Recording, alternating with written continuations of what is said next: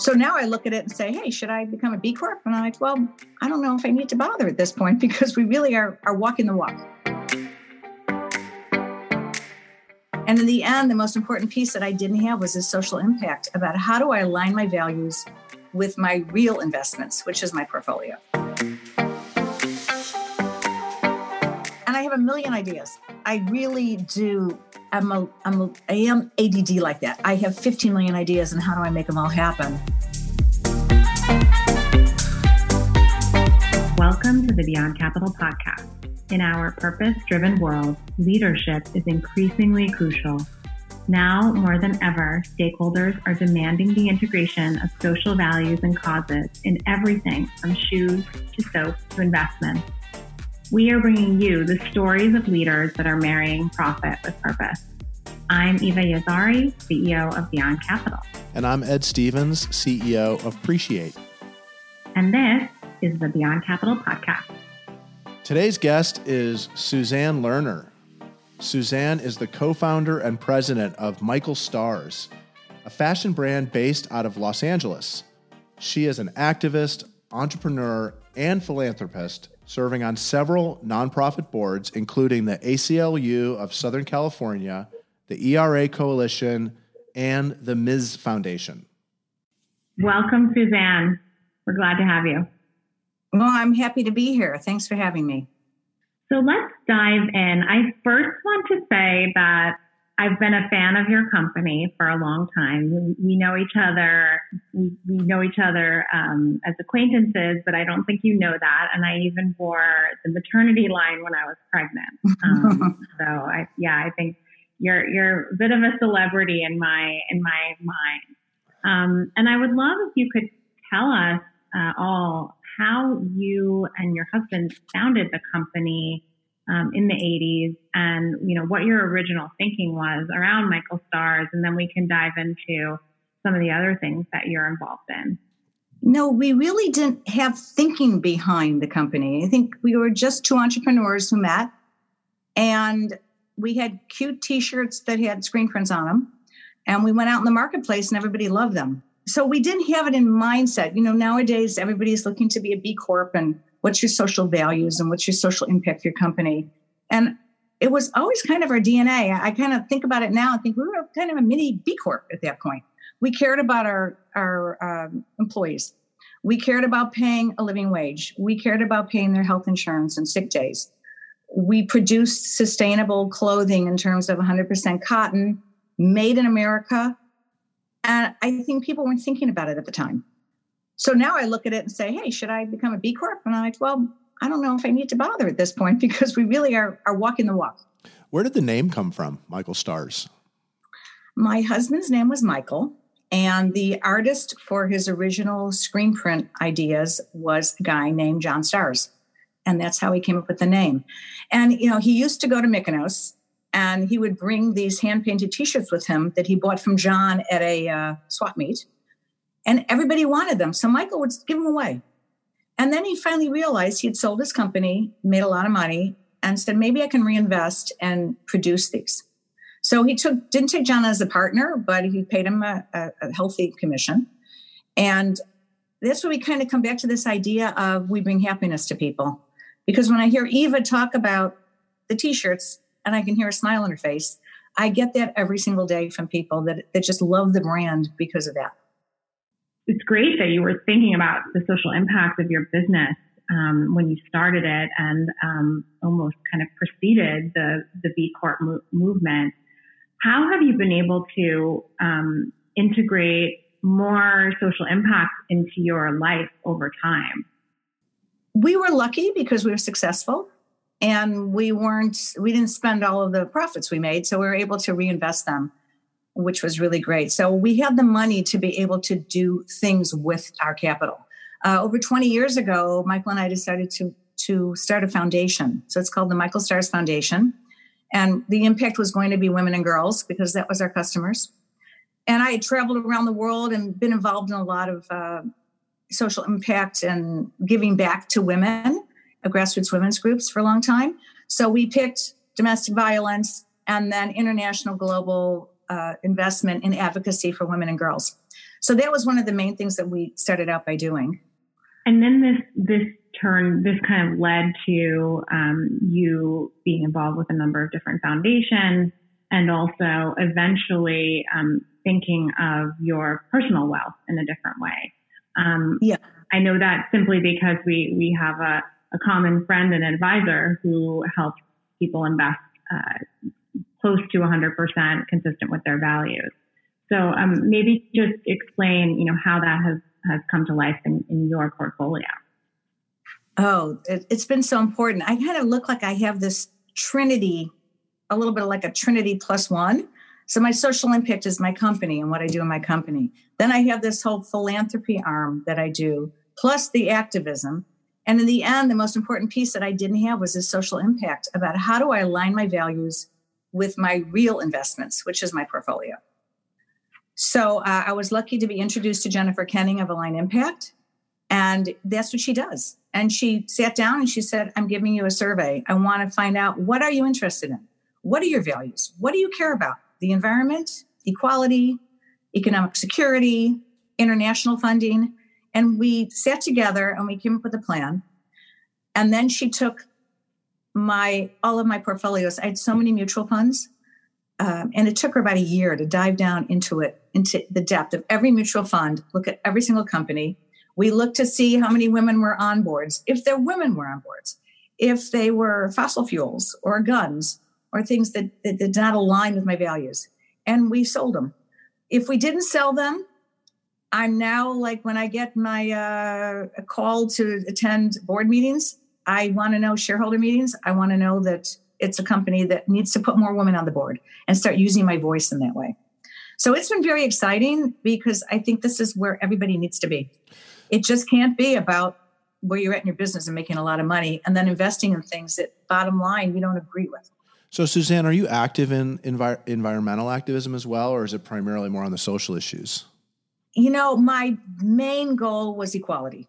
And equality involves a lot of different things. And one of them is the environment. Obviously, now with what's going on, I heard today that there's only 5% change in the ozone layer at this point with pollution. And they want 8% a year to be able to stop climate change. I mean, that is so shocking to me. For a whole month, we haven't had a plane in the air and nobody driving, and we've only been able to reduce by 5%. The reason why I'm asking, in the fashion business, probably the biggest question today is where is fashion going with respect to environmentalism? And so I'm curious, you're so deep in that world. What are your thoughts? Where are we going with respect to fashion and environmentalism? I think there's a huge shift happening. Younger people are really involved with it. They really want to know. And we have been producing our t-shirts with Supima cotton. It's a long line staple cotton that's grown environmentally safe. I mean, if they don't never spray. They might put some chemicals underground. It's grown in drought-resistant conditions, primarily in California and in Texas. So my cotton's bought from America.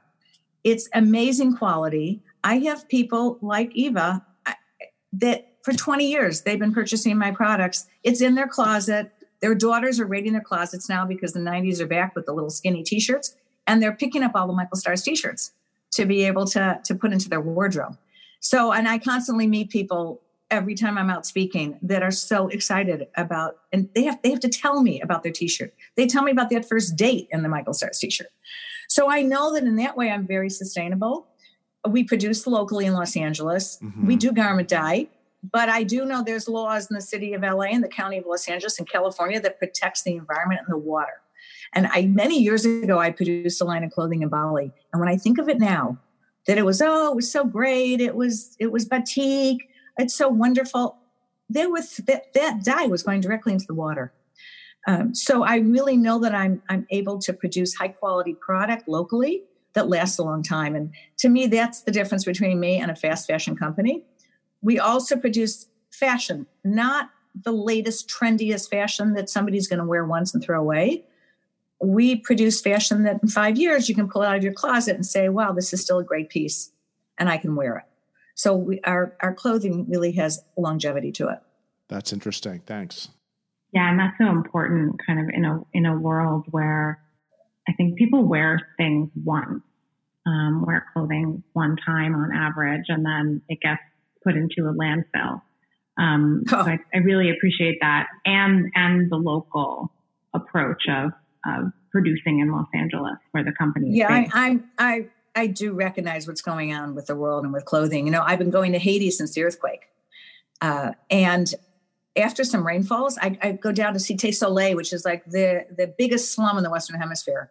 And you go down there and you go to the river and you see so much clothing embedded in the mud of just clothes of things that, you know, Americans slough off and send off to Africa or whatever country they want as a gift. And we shouldn't be doing that. We really need to repurpose. I think that's important. And now with this pandemic going on, we started making masks with unused rolls of fabric, damaged T-shirts that we have, trying to find usable stuff, recyclable things that we can actually make masks from and be able to help out. But that's really important. I don't want to be thought of as a company that produces one day and then produces mass markets. And it's interesting because some of those companies are having issues now. And I think it's because people care. So you put together almost like a movement called Feminism is for Everybody. And it was a T-shirt and it's still available on your website. And 50% of the sales support the ERA Coalition, which I know you're involved with. It's the Equal Rights Amendment Coalition. Can you tell us a little bit more about what ERA does and also the success of this campaign? Oh, the campaign was crazy. We decided to come up with this. It was a famous phrase, and we enlisted friends that I actually, for the last 20 years, have been involved in all these movements and didn't realize the friendships that I had gained. I never really asked people to do things for me, but I sent out the T-shirt to all these people, activists, entrepreneurs, influencers, political candidates, and we asked them all to post it on August 26th, which is Women's Equality Day, because I really think the world will be a lot better off when we have equal rights, when there's equal opportunity for everybody in this world. We're over half the population and we have very little of the power. And I think we need to change those dynamics. So the Equal Rights Amendment is very important for me because we think we need to be embedded in the Constitution. A lot of women think that we actually do have equal rights, and we do not have equal rights in the Constitution. There's some laws that give us rights, but those laws can be taken away. I mean, we couldn't own property 100 years ago. We couldn't vote 100 years ago. So it's important for me to have that as a feminist. So it was really fun, and we put it out, and we had, in terms of impressions, 13 million potential impressions from that one day. We were so blown away. We spent no money. We had no PR firm. It was just kind of like a grassroots campaign that we did with our friends. And it's really had a huge impact. So we are going forward with new campaigns. We actually have another one coming up in a couple months that we're very excited about. It's collaboration with Gloria Steinem, and it's about voting and registering people to vote. So I'm trying to mesh together and interface together my business and utilizing my community to make change and to help them become aware of issues that are confronting our society through fashion. Yeah. Speaking as the man on the podcast today, the issue of feminism is really interesting from the following standpoint. My daughter went to college. She majored in feminism, gender, and sexuality studies. She joined me. She works at Appreciate with me. From her, I learned a lot about it. I think a lot of guys think that feminism is different than what it really advocates for. I mean, it's very simply a movement that advocates for the equal rights and opportunity for women. But if you ask most men, are you a feminist? Most men would say, I think they would say no. Yeah.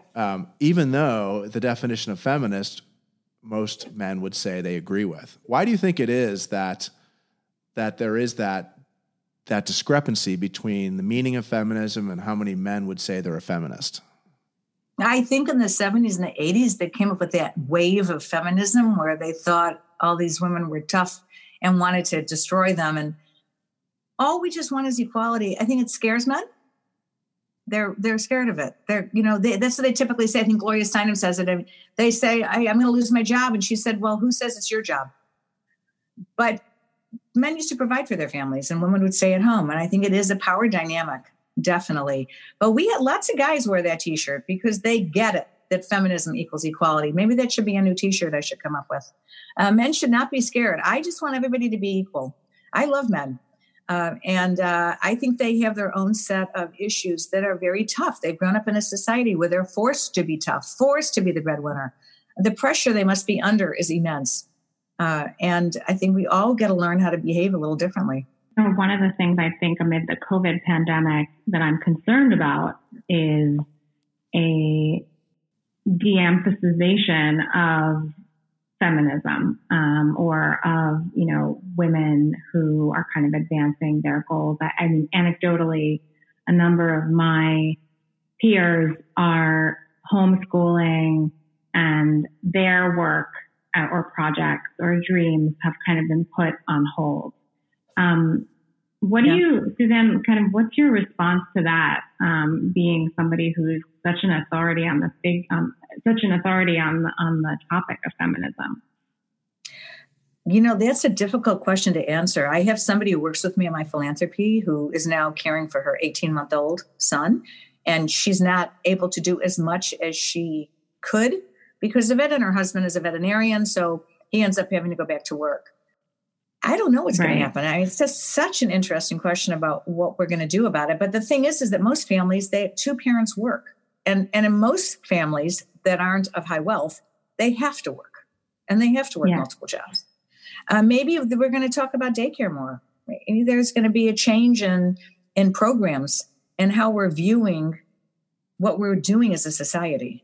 But I was concerned about that too. I thought about that. I mean, I got a lot of friends that are back into baking, although there's guys too back into baking. But how are they going to feel about this? Big time. Some of them can't wait to get back to work, and others are very happy. And you know what? We should have that right. And feminists can be a person who wants to stay home. It's not that. It's just the opportunity to do what you want to do. Yeah, Ed made a pretty epic loaf that he shared a picture. Well, I just sent you one picture. I've made dozens of loaves. Sourdough. Yeah. I can do sourdough. I've been through a sourdough phase of my life, which is fun. But no, I stocked up on yeast, so I wanted to use up my yeast.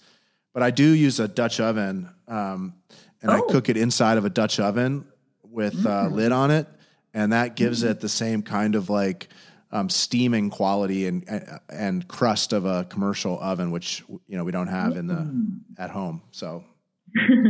Yeah, we could geek out on that on my baking, but that's my baking podcast. It's a different one. Well, it's very interesting to hear that you stocked up on yeast because there's a shortage. Yeah. Well, I bought 2 bottles of it. I mean, I've heard of the shortage as well.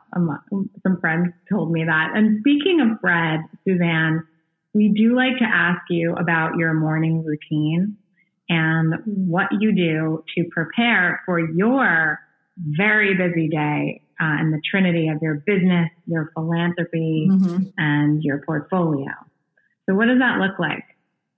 I have to say I'm not a great sleeper anymore. So I usually wake up at 3 a.m., kind of look at my emails. And everybody says, put the phone away. And last night we had a 3.8 earthquake, about 10 miles from me. And that's when I said, this is why I keep my phone in bed. So I wake up usually about 6 a.m. and make that first cup of coffee. I'm very lucky to live by the beach in California, and I'm able to sit on my patio and kind of stare out at the waves for a little bit. And then I do some kind of workout, whether it's walking or Pilates or yoga. I do try to set myself up for the day. And I have a fabulous dog named Ms. Simba, little feminist pup, and she keeps me busy. And I have a million ideas. I really do. I am ADD like that. I have 15 million ideas, and how do I make them all happen? And I get in the office, and we just start doing meetings. I mean, obviously, the last month has been a lot of Zoom meetings. But I have a lot of ideas, and I just try to get the team together to make things happen. So I'm kind of there as their mentor. That's my morning routine pretty much. How many people are on your team? 120. What would your team say about your management style? I think they look at me like a mentor. They know I'm a straight shooter. They've gotten used to me being a straight shooter. I've learned to be kinder. I think many years ago, I was tougher. Michael was kind but tough, but he has kind of had this type A personality. I worked for so many years as a secretary. I had a lot of different jobs as a secretary that I knew what it was like to work for other people. So when I was able to be here, I understood what somebody would want I understood how somebody would want to be led. So I try to feel relaxed. I give them opportunities to express themselves. I give them opportunities to fail because failing is as important as succeeding, and try to help them improve themselves. So I think that they would be pretty happy. When we had to do this furlough because of this pandemic, I had people emailing me, like people that worked for me that were being furloughed, to commiserate with me and to offer me solace to me for knowing that I had to do these kind of things, because we really are like a family. It doesn't matter if somebody's in processing, in shipping, or I'm in, executive offices. We're completely all the same. We're all on the same team. And I think they feel that from me. No, I think for me, the concept of being an activist is really fascinating, because it means almost that you're going beyond your philanthropy. You're putting your most precious resource, or at least what I view to be my most precious resource, which is time, first, and your voice. What has being an activist meant to you? It's basically how I live my life. I don't think of myself as that. It's who I am in my DNA. So if I'm in my business during the day, I have those thoughts behind me: the equality issue, mentoring, being able to make a difference in the world, how things are made, the quality of things made. It's all entwined together, and it's hard to separate them. So my husband passed away 5 years ago, and I took over the running of the company. And there were plenty of naysayers that said, she doesn't know what she's doing. But little did they know that I actually had more experience than Michael in every aspect of running a business. And I really had to tear down these silos and get people to really communicate with me and to work as a team for the company to succeed. Since I've been involved as an activist outside of the company, I thought, how can I bring that in? So we ended up bringing it in by marrying the community of Michael Stars customers and consumers with what I was doing. So separately on the side, I was funding a ton of progressive causes. And I was trying to be very bipartisan in my company. And I realized I really couldn't do that anymore. So beginning of August, I woke up at 3 a.m. and realized that I have to announce to my consumers and my public and my customers that I am progressive. I don't like what's happening in the world. It was a big shift for me as the company because I wanted to protect people's jobs and I wanted to make a profit. But at the same time, I couldn't live without my values instilled in the company. And it was a very strong value that wasn't included. And what I got out of it is the amount of people in my company that are supportive, excited, congratulatory, thrilled to be part of this movement with me, that they realize that this brand is more than a clothing brand. I'm really glad you brought that full circle, because it was something I was thinking when you mentioned that even among furloughs, employees were still reaching out to you, that there was some thread that they felt connected to you and to the company and the brand. And the furloughs hopefully will be able to get ramped up again. That's what I'm hoping that's going to happen, that we can become it. But this is a different time in the world for me to be able to re-strategize. I'm really looking at my company differently now. Like, what do I do? I've been in business over 30 years. We've survived 2 recessions, September 11th, change of popularity, rebooting the company. We've refreshed the brand and rebooted the imagery and how we look at things over the last 3 years. And our business is through the roof right now for the last 4 months. So we're very excited about that. But where am I going to go in my future? what do I want to do? Do I want to maybe have a smaller company? Do I want to be more direct to consumer? We're looking at all the pieces now and trying to figure it out. So this gives a good opportunity for everybody to look at a reboot of what we are going to do, because life will be different. Suzanne, as an activist, I keep thinking of an activist like I think of athletes, very driven, very mission driven. And I think if you ask an athlete like what their favorite moment has been as an athlete, they would probably pick some championship or some other game or moment. And I'm wondering, what is your favorite moment as an activist in your life? I think I want to go back to a story from high school. I grew up in this liberal family, and I had my aunts and my mothers who all worked and had these careers. But I was so dissatisfied. I was in high school. I was working on demonstrating against the war. I got suspended from school because I wore blue jeans. I really want to make social change. But the last year of high school, I had an opportunity to attend a program called Operation Wingspread. And some guy developed it in Chicago, where people like me were in white high schools got bused to Latino and Black high schools. And so I got bused to the west side of Chicago for a semester. It was a life-changing experience for me. And I really felt like I could develop. That's when I developed as an activist, I think. I really saw the conditions. And I was really able to go out every afternoon and meet with incredible social justice. I mean, Reverend Jesse Jackson and Operation Push was going on. There were amazing people at those days involved in that work. And it gave me an inkling of what I could really be as an activist.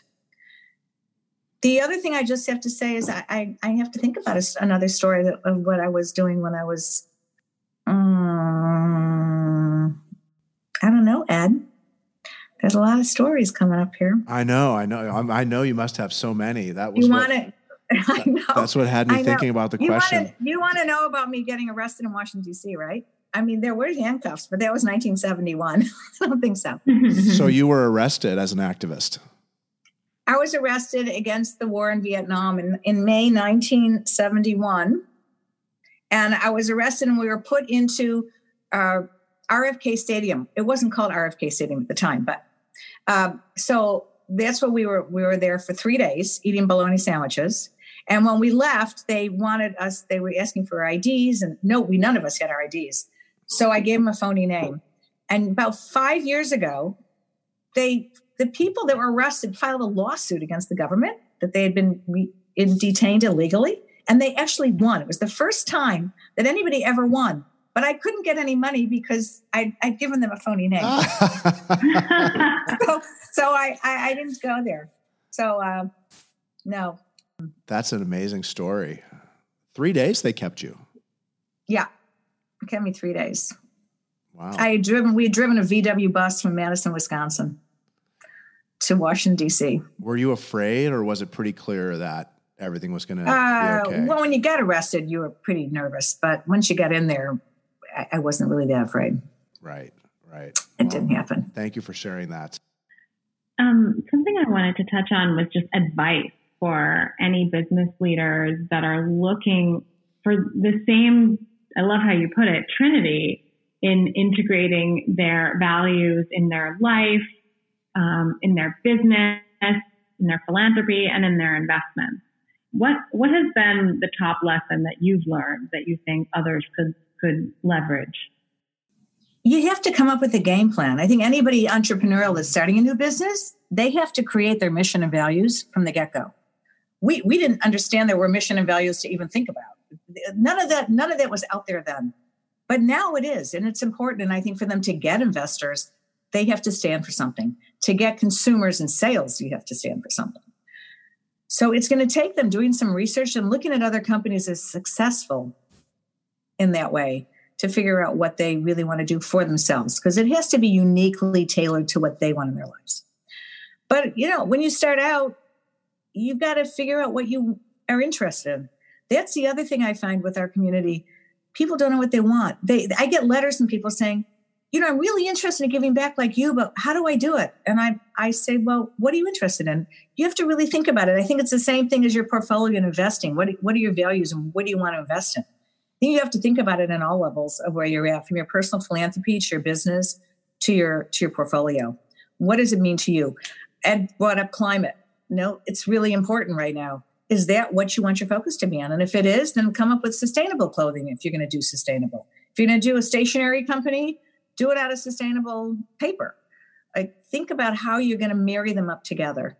And lastly, if you have your 401k and you start putting away some money, you have to really look and see what you're investing in and try to find someone who can help you invest with your values alignment. It's so hard to find right now. I have one more question that's related to advice you might be able to give some of our listeners. If there's a guy out there who's got a company and he wants to, maybe he just got hired as the CEO, or maybe he's started it and it's just gotten enlightened, but it's really not a diverse company at the moment. Mm-hmm. And he wants to make it diverse. He wants to recruit more women, more diverse individuals in general. Sometimes it might feel like, how am I even going to do that? How am I even going to get somebody who's progressive to join this company because, it doesn't look that way? What would you give as advice to somebody who wants to do the right thing, but might be misunderstood by the progressive community and might not be very attractive as a destination for young women or others who might want to work at a progressive company? That's a conundrum.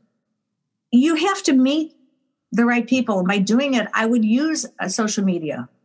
And LinkedIn is a good place to find it. You can find people writing interesting articles. You can link in with people. I think you have to start educating yourself first. So if you can come across as an authentic person, that is what you want to do, you're going to come across that way to everybody. And you can start making that shift. But until you decide what you want to be and where you want to go, you can't get there. And everybody's allowed to change. And that's the same thing as like a failure type scenario. It's so great you become enlightened. Now, what do? It's hard. But you have to reach out and understand that you might be misunderstood, but just keep forging ahead and finding those right contacts. I think that's right. It's something that, you got to just sort of have the courage of conviction, I think maybe is another way of putting that, which is, just do the right thing and don't look back. And be consistent in that. There's also an excellent playbook called The Fix, written by Michelle King, which is the subtitle is Overcome the Invisible Barriers That Are Holding Women Back at Work. And it's meant to be a guidebook for having a more diverse workplace. She's I think the head of diversity and inclusion at Netflix. She wrote it. Oh. But I think the other point is that it should also be authentic. And you brought that up, Suzanne, about it being, meaningful to you. And I did want to pose that question to you, Suzanne, because you must see a lot. You must be approached by many different people and causes. I mean, investing in women is a broad topic. How do you decide what to support? Well, I started always with supporting grassroots women. From all my travels all through Asia and Haiti, I kept seeing women that were poor that somehow, I don't know how they survived. They're the most entrepreneurial people, the most courageous people I ever met in my life. And I knew that it could have been me, because it's all a matter of where we're born. Everybody's just the same. But people didn't understand. A lot of people will just give easily to large organizations. It's an easy thing to do, and it's great. They give to UNICEF and World Health.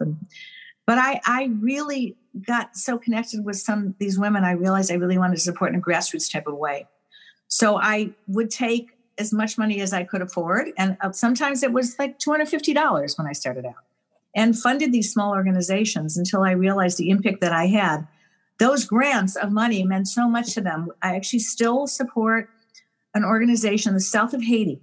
It's run by a woman named Rosany Gustave, who's incredible. She ran for government 10 years ago when we met, and she lost. But she has an organization of like 500 women farmers in the south of Haiti. And I give them a grant every year for seeds And also half the money's used for gender-based violence, attorneys, court system. So that also had really interested me because we know one of every 3 women has had something happen to them in terms of violence and trying to stop it. Actually, now during this pandemic, we're supporting an organization called Free From. We're giving a grant they're giving out grants to women that are survivors that are dealing now with this staying at home with their abuser. That's really quite hard. So I've been doing that. I do a lot of economic empowerment. I think it's really important by doing that, by giving women a voice.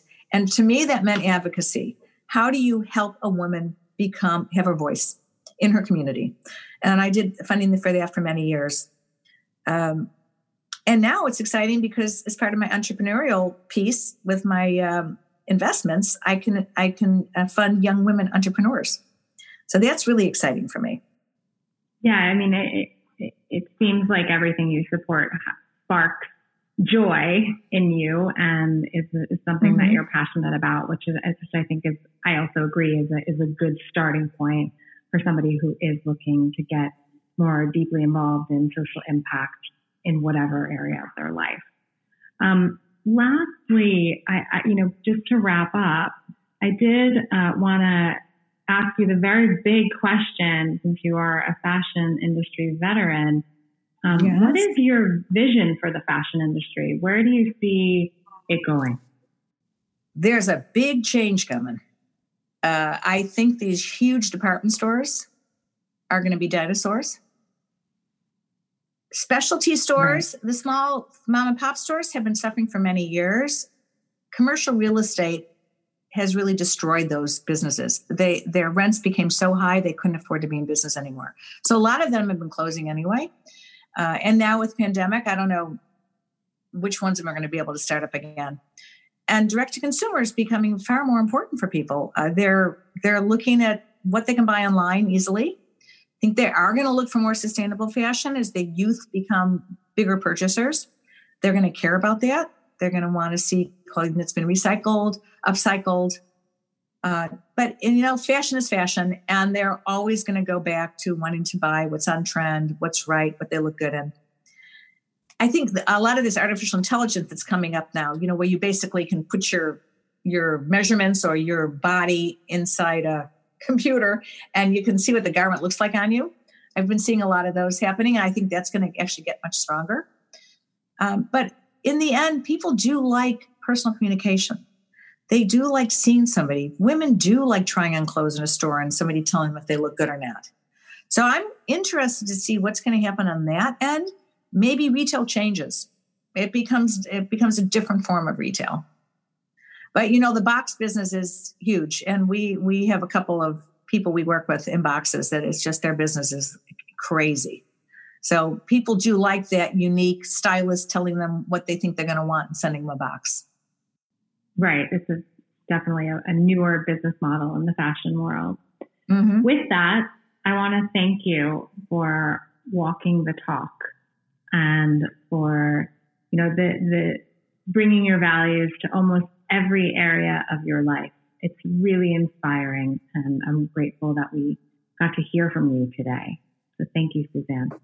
Well, I really thank you for the opportunity to share my vision with people.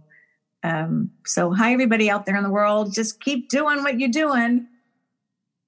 I think it was great. I'm inspired by your energy and your positive attitude. And what I mean by positive attitude is just like go and make happen what you envision and put one foot in front of the other, and a lot of amazing things can happen. And you've made a huge difference in the world for so many people. And I'm sure you'll continue to do that. It's really been an honor to have you on the show today.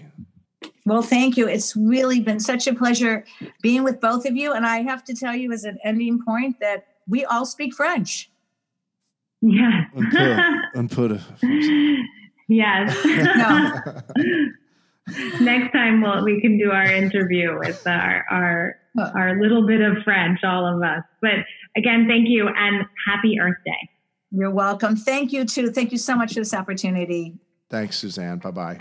Bye. Bye. Once again, it's clear that a business leader with good intentions can create an impressive social, environmental, and ethical impact. There is always a way to put meaning behind the mission of a company, and we can all make a difference. You've taken the first step by listening to the Beyond Capital podcast. Thanks for joining us. Don't forget to rate, review, and if you haven't yet, subscribe on your favorite podcast platform.